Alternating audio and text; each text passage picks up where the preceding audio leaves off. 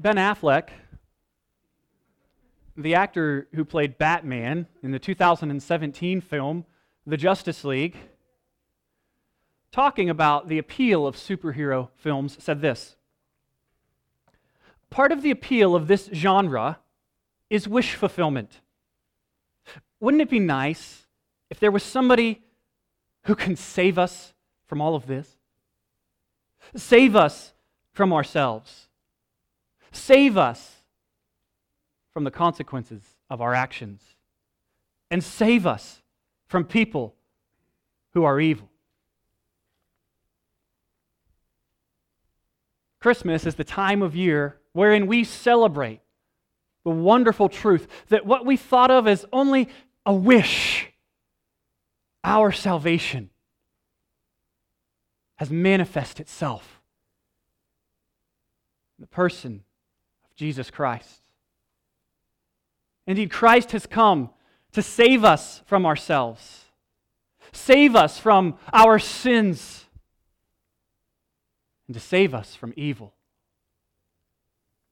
It's this truth that we celebrate this morning, that God became a man so that He might save men. It sounds impossible, and yet nothing is impossible with God. That's the main idea this morning. Nothing is impossible with God. And I want to exhort you, encourage you this morning to respond to God's miraculous gospel with faith. Have your outline there before you: a miraculous encounter, a miraculous promise, a miraculous God, and a miraculous response. We'll work through those items in turn, but first let us pray and ask for God's help.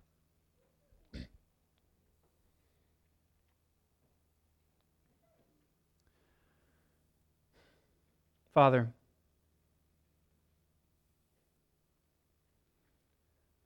what we know not, teach us. What we are not, make us. What we have not, give us. This we pray in Christ's name. Amen. Luke opens his gospel by telling us his reason for writing in the first place. He has carefully investigated the matters surrounding the life and person of Jesus Christ. And he is writing to Theophilus and all those who would pick up this gospel and read. A gospel is kind of a biography of Jesus. Everyone who would pick up this biography of Jesus and read it, he wants them to have certainty about the things that have taken place. Certainty about the incarnation of God, that is, God becoming a man.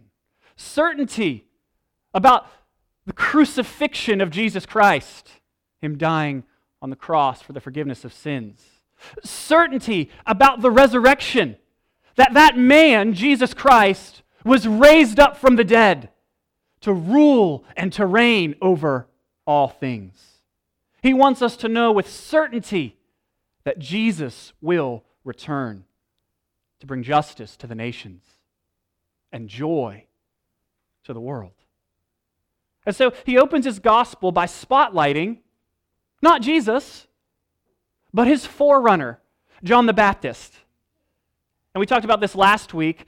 Zechariah was a priest in the temple, and it just so happened that his lot was drawn, and he was ministering before God. He was in the holy place, offering incense and the prayers of the congregation up before the Lord, and the angel Gabriel appeared to him and said, "Do I have a promise for you? The Messiah is coming. And not only that, you're in your old, advanced age, your wife has passed the years of childbearing, you're going to have a child. The child you always prayed for, that old prayer that was long forgotten, I'm granting it to you, and your child is going to be great. He's going to go before the chosen one, before the servant of the Lord, and he is going to turn many to him. He's going to make my people ready to repent of their sin and to trust in Christ." Zechariah doesn't quite believe this wonderful word from the angel at first, and so he asks for a sign.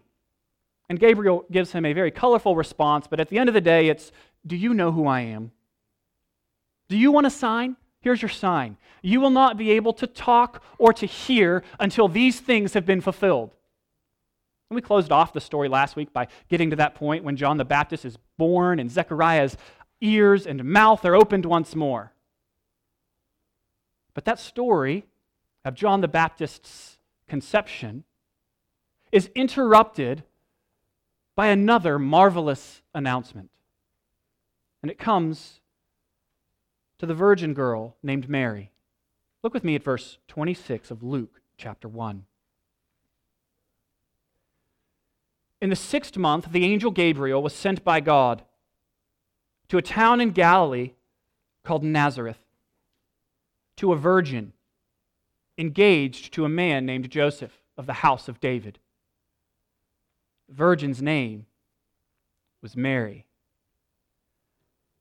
So Elizabeth is 6 months pregnant, and here we have an angel appearing, not in a place of significance like the temple, but in a backwater town in Galilee called Nazareth. Can anything good come out of Nazareth? And not to a priest in the temple, but to an insignificant virgin girl. Did you notice the text waits to tell us Mary's name because it wants us not to focus on her, but on her virginity and the impossibility of her pregnancy.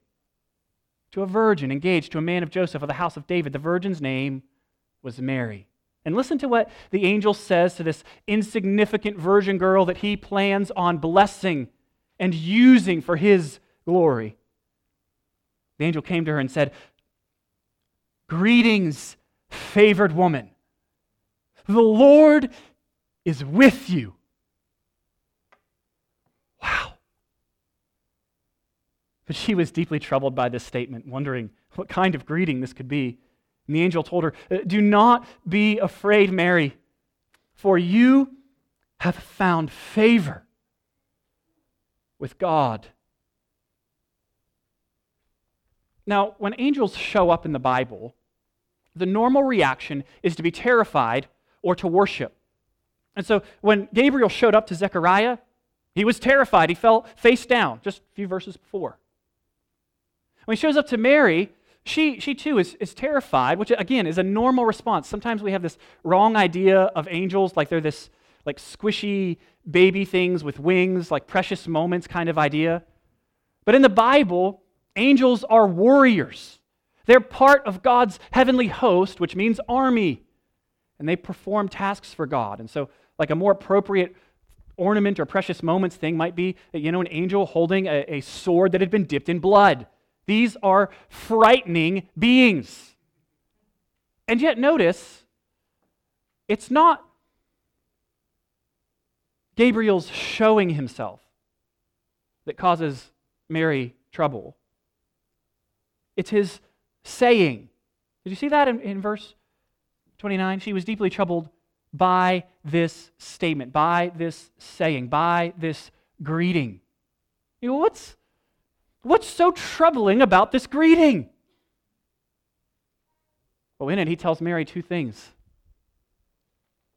That she is favored by God, and that God is with her.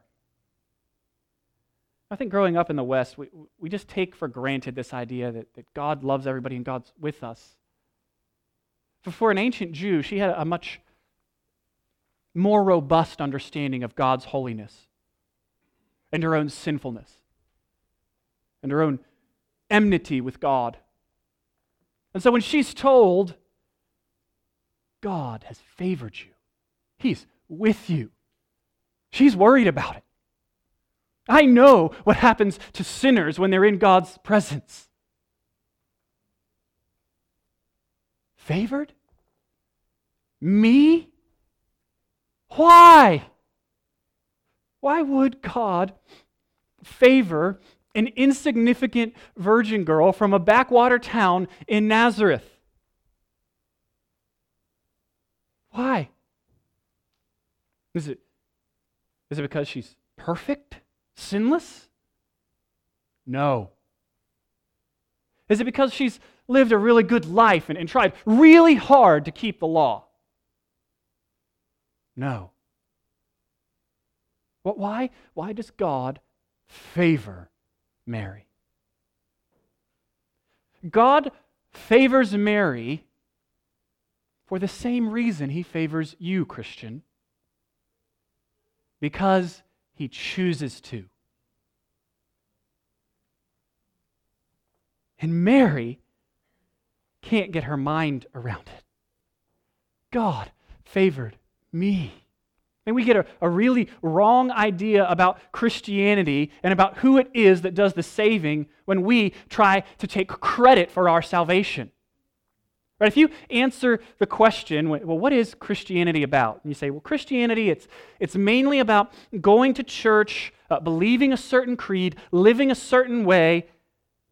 Well, then you're not going to be wondered or surprised at your salvation. It's something you can do. Somebody asks you that question, hey, are you a Christian? Well, of course I am. I work really hard at it. But friends, Christianity is not something done by you. It's something that's done for you and to you and in you. You can't take credit for it. It'd be like waking up in the back of an ambulance with apparatus all over your face. Jeremiah's not here, so I'll say he's the EMT that's with you.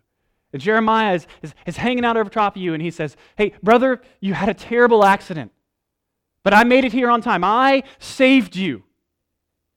And it'll be like you, like kind of through the apparatus speaking, well, really, I deserve some of the credit. I keep myself in peak physical condition, and so when you tried to restart my heart, really, I get some of that credit. I helped in this saving of me. No. When it comes to God, we do all the sinning, and He does all the saving. It is all of grace. It is His favor. Friend, if you think you are a Christian because you come to church or you do good things, I don't think you've understood the gospel. It takes the work of God.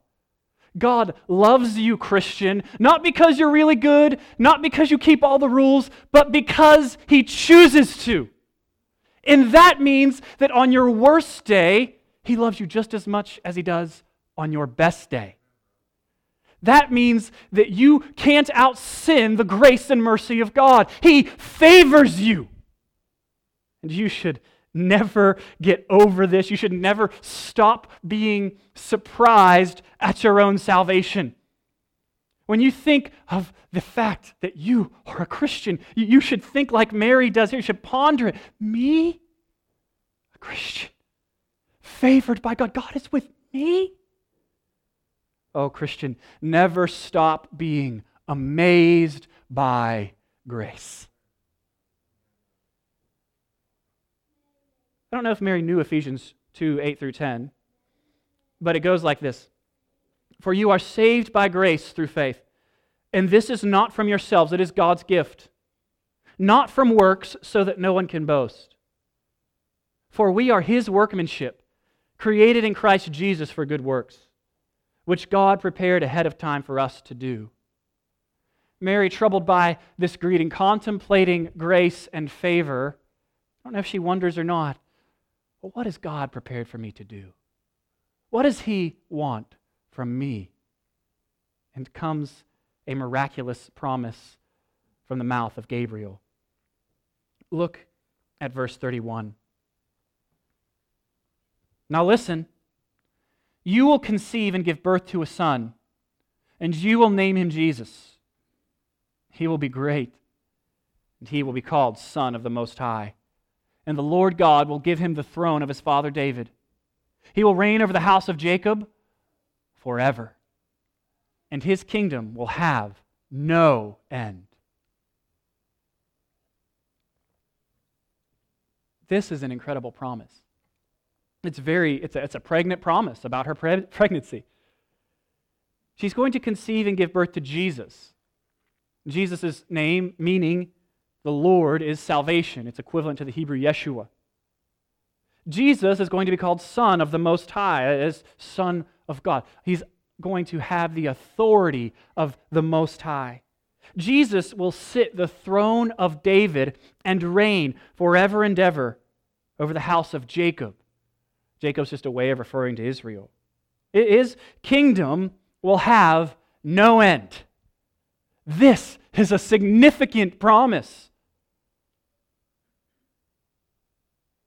And I want you to notice, I'm cheating here, we're jumping ahead a little bit. Mary's posture towards this announcement, yes, she's going to ask just one question, but her posture towards this huge announcement is belief. In this section, she is kind of a model of faith, and she's going to contrast with Zechariah. But look down, verse 38. She responds to all of this, I am the Lord's servant, may it be done to me according to your word. Her posture is not unbelief, but belief. She's in the dark about how all of these promises are going to be fulfilled. Son of the Most High, okay. His name's going to be Jesus, okay. His kingdom is going to last forever. I'm going to give birth, maybe she's thinking, I don't know, to the King of Kings. And her one question is going to be, well, how are we going to do this, Lord? And we'll get to that in a second. But what I want to focus on now is her posture. She does not have all the details about how these things are going to happen. She doesn't know that Jesus is going to live 30 years. She doesn't know that he's going to minister for 3. She doesn't know that he's going to suffer on his way to Calvary's cross. She doesn't know that he's going to die there. She doesn't know that he's going to raise from the dead. She just knows he's going to be king. She doesn't demand all the details before she trusts God. And that's a word for us. We do not need to have all the details before we trust the Lord. We don't have to have every question that we might have about God answered before we put our trust in him. We don't do this in any other area of life, you realize. But when it comes to God, we want to know all the details. Let me give you an example. When you go to the pharmacy to pick up your prescription, I'm betting that you don't interrogate the pharmacist, right? You don't look at their diploma on the wall and go, "Is that authentic?" No. You went to the University of Virginia? No. You don't go back there and examine all the different pills and I don't really know how it works, but all the different materials that they put together. Like, you probably aren't even taking time to read the little informational booklet that comes with your prescription. You know what you're doing? You're looking where it says, take one with food. Got it. Or, when that user agreement comes up on your phone or your computer, I'm betting that you're not reading through that. Or when you go to somebody's house to eat, you usually eat the food, and maybe if you really enjoy it, you're going to ask for the recipe after the fact. But you don't walk in and start combing through the kitchen and making sure all the ingredients are just right. No. You put your faith in the pharmacist because you have good reason to believe that they are providing the right medicine. You put your faith in those user agreements, maybe not a great idea, but because you think that they're not detrimental to you, or at least they're not worth the hassle. You put your faith in a meal prepared by friends because you have good reason to believe that they are not trying to poison you. Friends, likewise, we have good reason to put our faith in Jesus. Faith is not the absence of reason or ignoring truth. Faith is not in opposition to knowledge. Faith is trusting in what you know to be true because you have good reason to believe it's true. I'll say that again. Faith is trusting in what you know to be true because you have good reason to believe that it's true. Non-Christian, we Christians are not calling you to embrace ignorance or abandon reason or to just believe. I'm not calling you to just put your faith in something that is ethereal because it'll make you feel better. I'm not saying, just believe in old St. Nick around this time of year because it'll just make everything more sentimental and fun. It'll give you those warm fuzzies, and your life will be better because of it. This is not the kind of faith that we're calling you to. We're challenging you to believe something that happened in time and space and history. God becoming a man so that He might die for your sin. We have really good reason to believe that it's true. Mind-bending, mysterious, impossible, but true. Jesus really did become a man. He really was born of a virgin. He really was crucified on a cross. He really did raise after 3 days. He really does rule and reign from heaven. He really is coming again. It's true. Now, Christian, put your faith in Jesus. Turn from your sin. Christian, your posture ought to be one of obedience. Even if you don't have all the ins and outs worked out about how God is at work in your life, your posture should be ready to believe God. You should sing that old hymn. Trust and obey, for there's no other way to be happy in Jesus, but to trust and obey. Y'all are looking at me like my Garth was a little better last week. Trust the Lord. This is Mary's posture. But I said she does have a question. Look at verse 34. Mary asked the angel, "How can this be, since I have not had sexual relations with a man, since I have not known a man?" And Gabriel says, "I am Gabriel who stands in the presence of God, and I was sent to speak to you and tell you this good news. Now listen, you will become silent and unable to speak until the day these things take place, because you did not believe my words, which will be fulfilled in their proper time." No, that's what he said to Zechariah. Right, Zechariah in verse 18 of chapter 1 says, "How can I know this?" And then comes that rejoinder from Gabriel. But Mary asked the question, and she's going to get an answer. Why is that? Is this like the difference between like when I get pulled over and my wife gets pulled over? Just a little cuter than Zechariah? Remember, friends, God sees the heart. And I think the difference in the question is this. Zechariah's question is more, can you do this? Can you do this? And Mary's is, how are you going to do this? One comes from a heart of faith, and the other from unbelief. Mary's comes from a heart of belief. And so Gabriel answers her, "The Holy Spirit will come upon you, and the power of the Most High will overshadow you. Therefore, the Holy One to be born will be called the Son of God." This overshadowing of the Holy Spirit, there's nothing sexual about it. The same language is used to refer to the glory cloud that rests on the temple in the Old Testament, as well as God's protecting presence. In Luke 9, it refers to the cloud of transfiguration, which overshadows the disciples. And even, you can connect it with Genesis chapter 1, verse 2, when the Holy Spirit is hovering over the waters, overshadowing the waters. And I think that's helpful because God is going to do something in Mary, in her womb, that He did in the beginning. He's going to create life where there is none.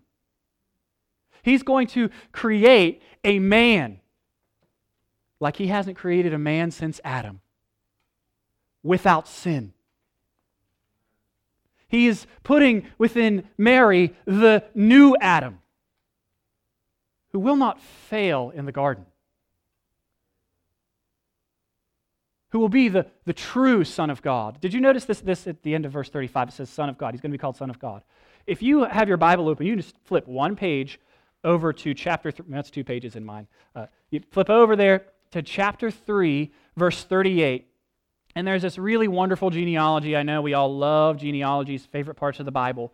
But we get this genealogy of Jesus, and Luke, at the end of verse 38, says, son of Enosh, son of Seth, son of Adam, son of God. Luke wants us to understand Jesus is the new Adam. I mean, he's immediately going to drop him into temptation in the wilderness, just as Adam was tempted in the garden. But Jesus will succeed where Adam failed. Where Adam brought death, Jesus will bring life. 1 Corinthians 15, but as it is, Christ has been raised from the dead, the firstfruits of those who have fallen asleep. For since death came through a man, the resurrection of the dead also comes through a man. For just as in Adam all die, so also in Christ all will be made alive. The question comes, how? If God is just, He must punish sin. So how is it that He gives us life through Christ? Perhaps the most important pericope in Scripture is Romans chapter 3, 22 through 26. The righteousness of God is through faith in Jesus Christ to all who believe, because there's no distinction, for all have sinned and fall short of the glory of God. They are justified freely by His grace through the redemption that is in Christ Jesus. God presented Him as an atoning sacrifice, propitiation, in His blood, received through faith, to demonstrate His righteousness, because in His restraint God passed over the sins previously committed. God presented Him to demonstrate His righteousness at the present time so that He would be righteous and declare righteous the one who has faith in Jesus. Jesus saves us by dying for us. The incarnation is about the crucifixion. God becomes what He was not while never ceasing to be what He was. God the Son takes on flesh so that He can become killable, so that He can die. Not only that, but so that He can obey, so that He can live the life that you and I should live and die the death that you and I deserve to die. He becomes a man so that He can absorb the right wrath of God towards sin and towards you and me in our place. He becomes a man so that when we repent of sin and put our faith in Him, we can have the blessing that His obedience earned, while He takes the curse that our disobedience earned. This is the point of the incarnation. I mean, try to get your mind around this. The Creator of all that is wrote Himself into His creation as a creature. The God who crafted Mary's womb swam inside it amidst amniotic fluid. God took onto Himself armpits and nostrils. He got hungry and tired. He was like us. And I shouldn't speak in the past tense, because He is still like us. Jesus Christ is the same yesterday, today, and forever. He remains a man.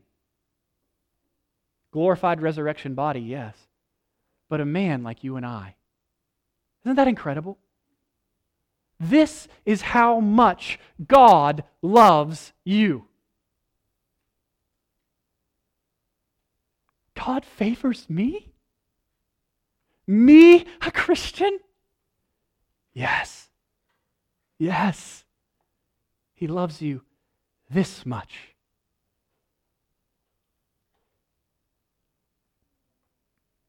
Mary's also given a little bit of encouragement. She asks, how's this stuff going to happen? And Gabriel's going to give her a sign. Verse 36, consider your relative Elizabeth. Even she has conceived a son in her old age, and this is the 6th month for her who is called childless.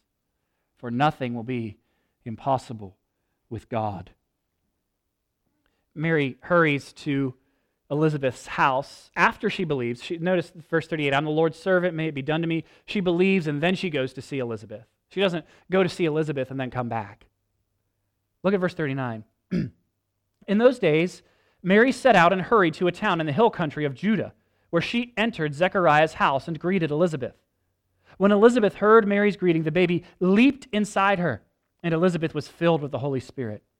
She exclaimed with a loud cry, "Blessed are you among women, and your child will be blessed. How could this happen to me, that the mother of my Lord should come to me?" I just have to put this in there. We often think of the first confession of Jesus as Lord, of Jesus as the Christ, comes from the mouth of Simon Peter. But here it is in the mouth of Elizabeth before Jesus is even born. "My Lord, the mother of my Lord should come to me. For you see, when the sound of your greeting reached my ears, the baby leapt for joy inside me. Blessed is she who has believed that the Lord would fulfill what he has spoken to her." Mary already believed, but this had to have put a vein of steel in her spine. God told me he would do the impossible, and here I am, and Elizabeth, who is past childbearing years, is pregnant. I've believed him, and the Son of God is going to inhabit my womb. I don't understand it all. I don't know all the details, but I believe him. I don't know all the reasons God has for this, but I can trust his character. And that's important when we consider Mary's response. I just want to read it one more time in verse 38. "I am the Lord's servant. May it be done to me according to your word." You know, this isn't exactly the response we expect, is it? I mean, put yourself in Mary's shoes. Like if it's me, I might go, so let me make sure I'm understanding correctly here. I'm a virgin, not really any significance. I'm going to get pregnant without any sexual intercourse with the Son of God. And my cousin Elizabeth, who's like 80, I'm guessing, I don't know how old she was. You know, she did the menopause thing.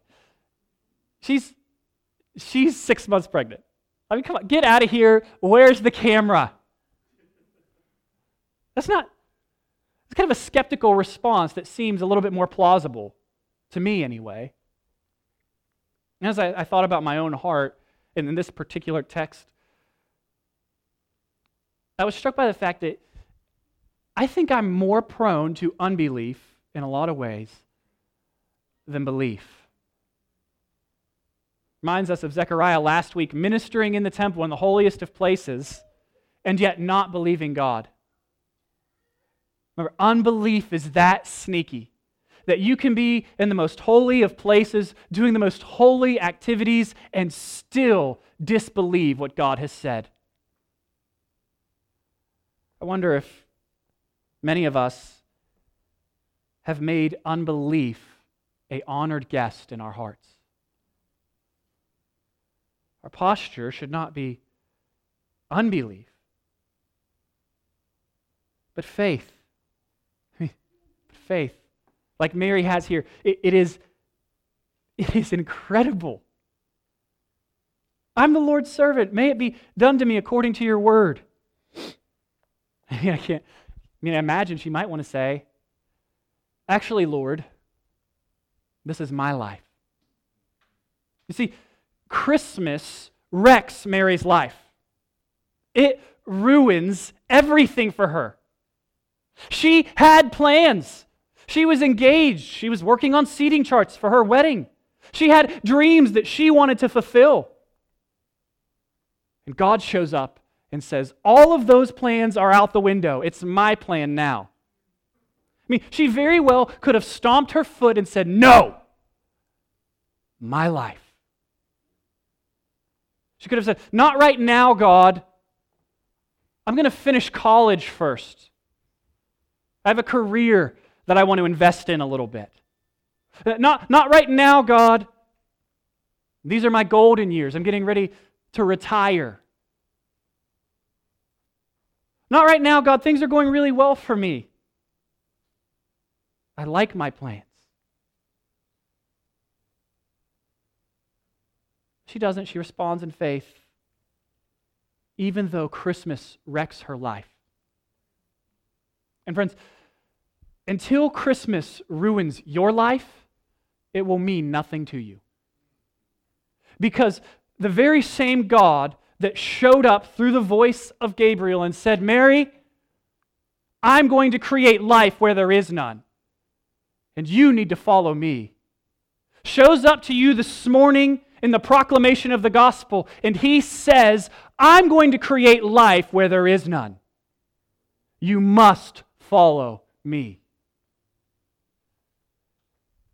If you are a Christian, it's because God has made life where there is none. He's caused you to be born again. And Christ lives in you.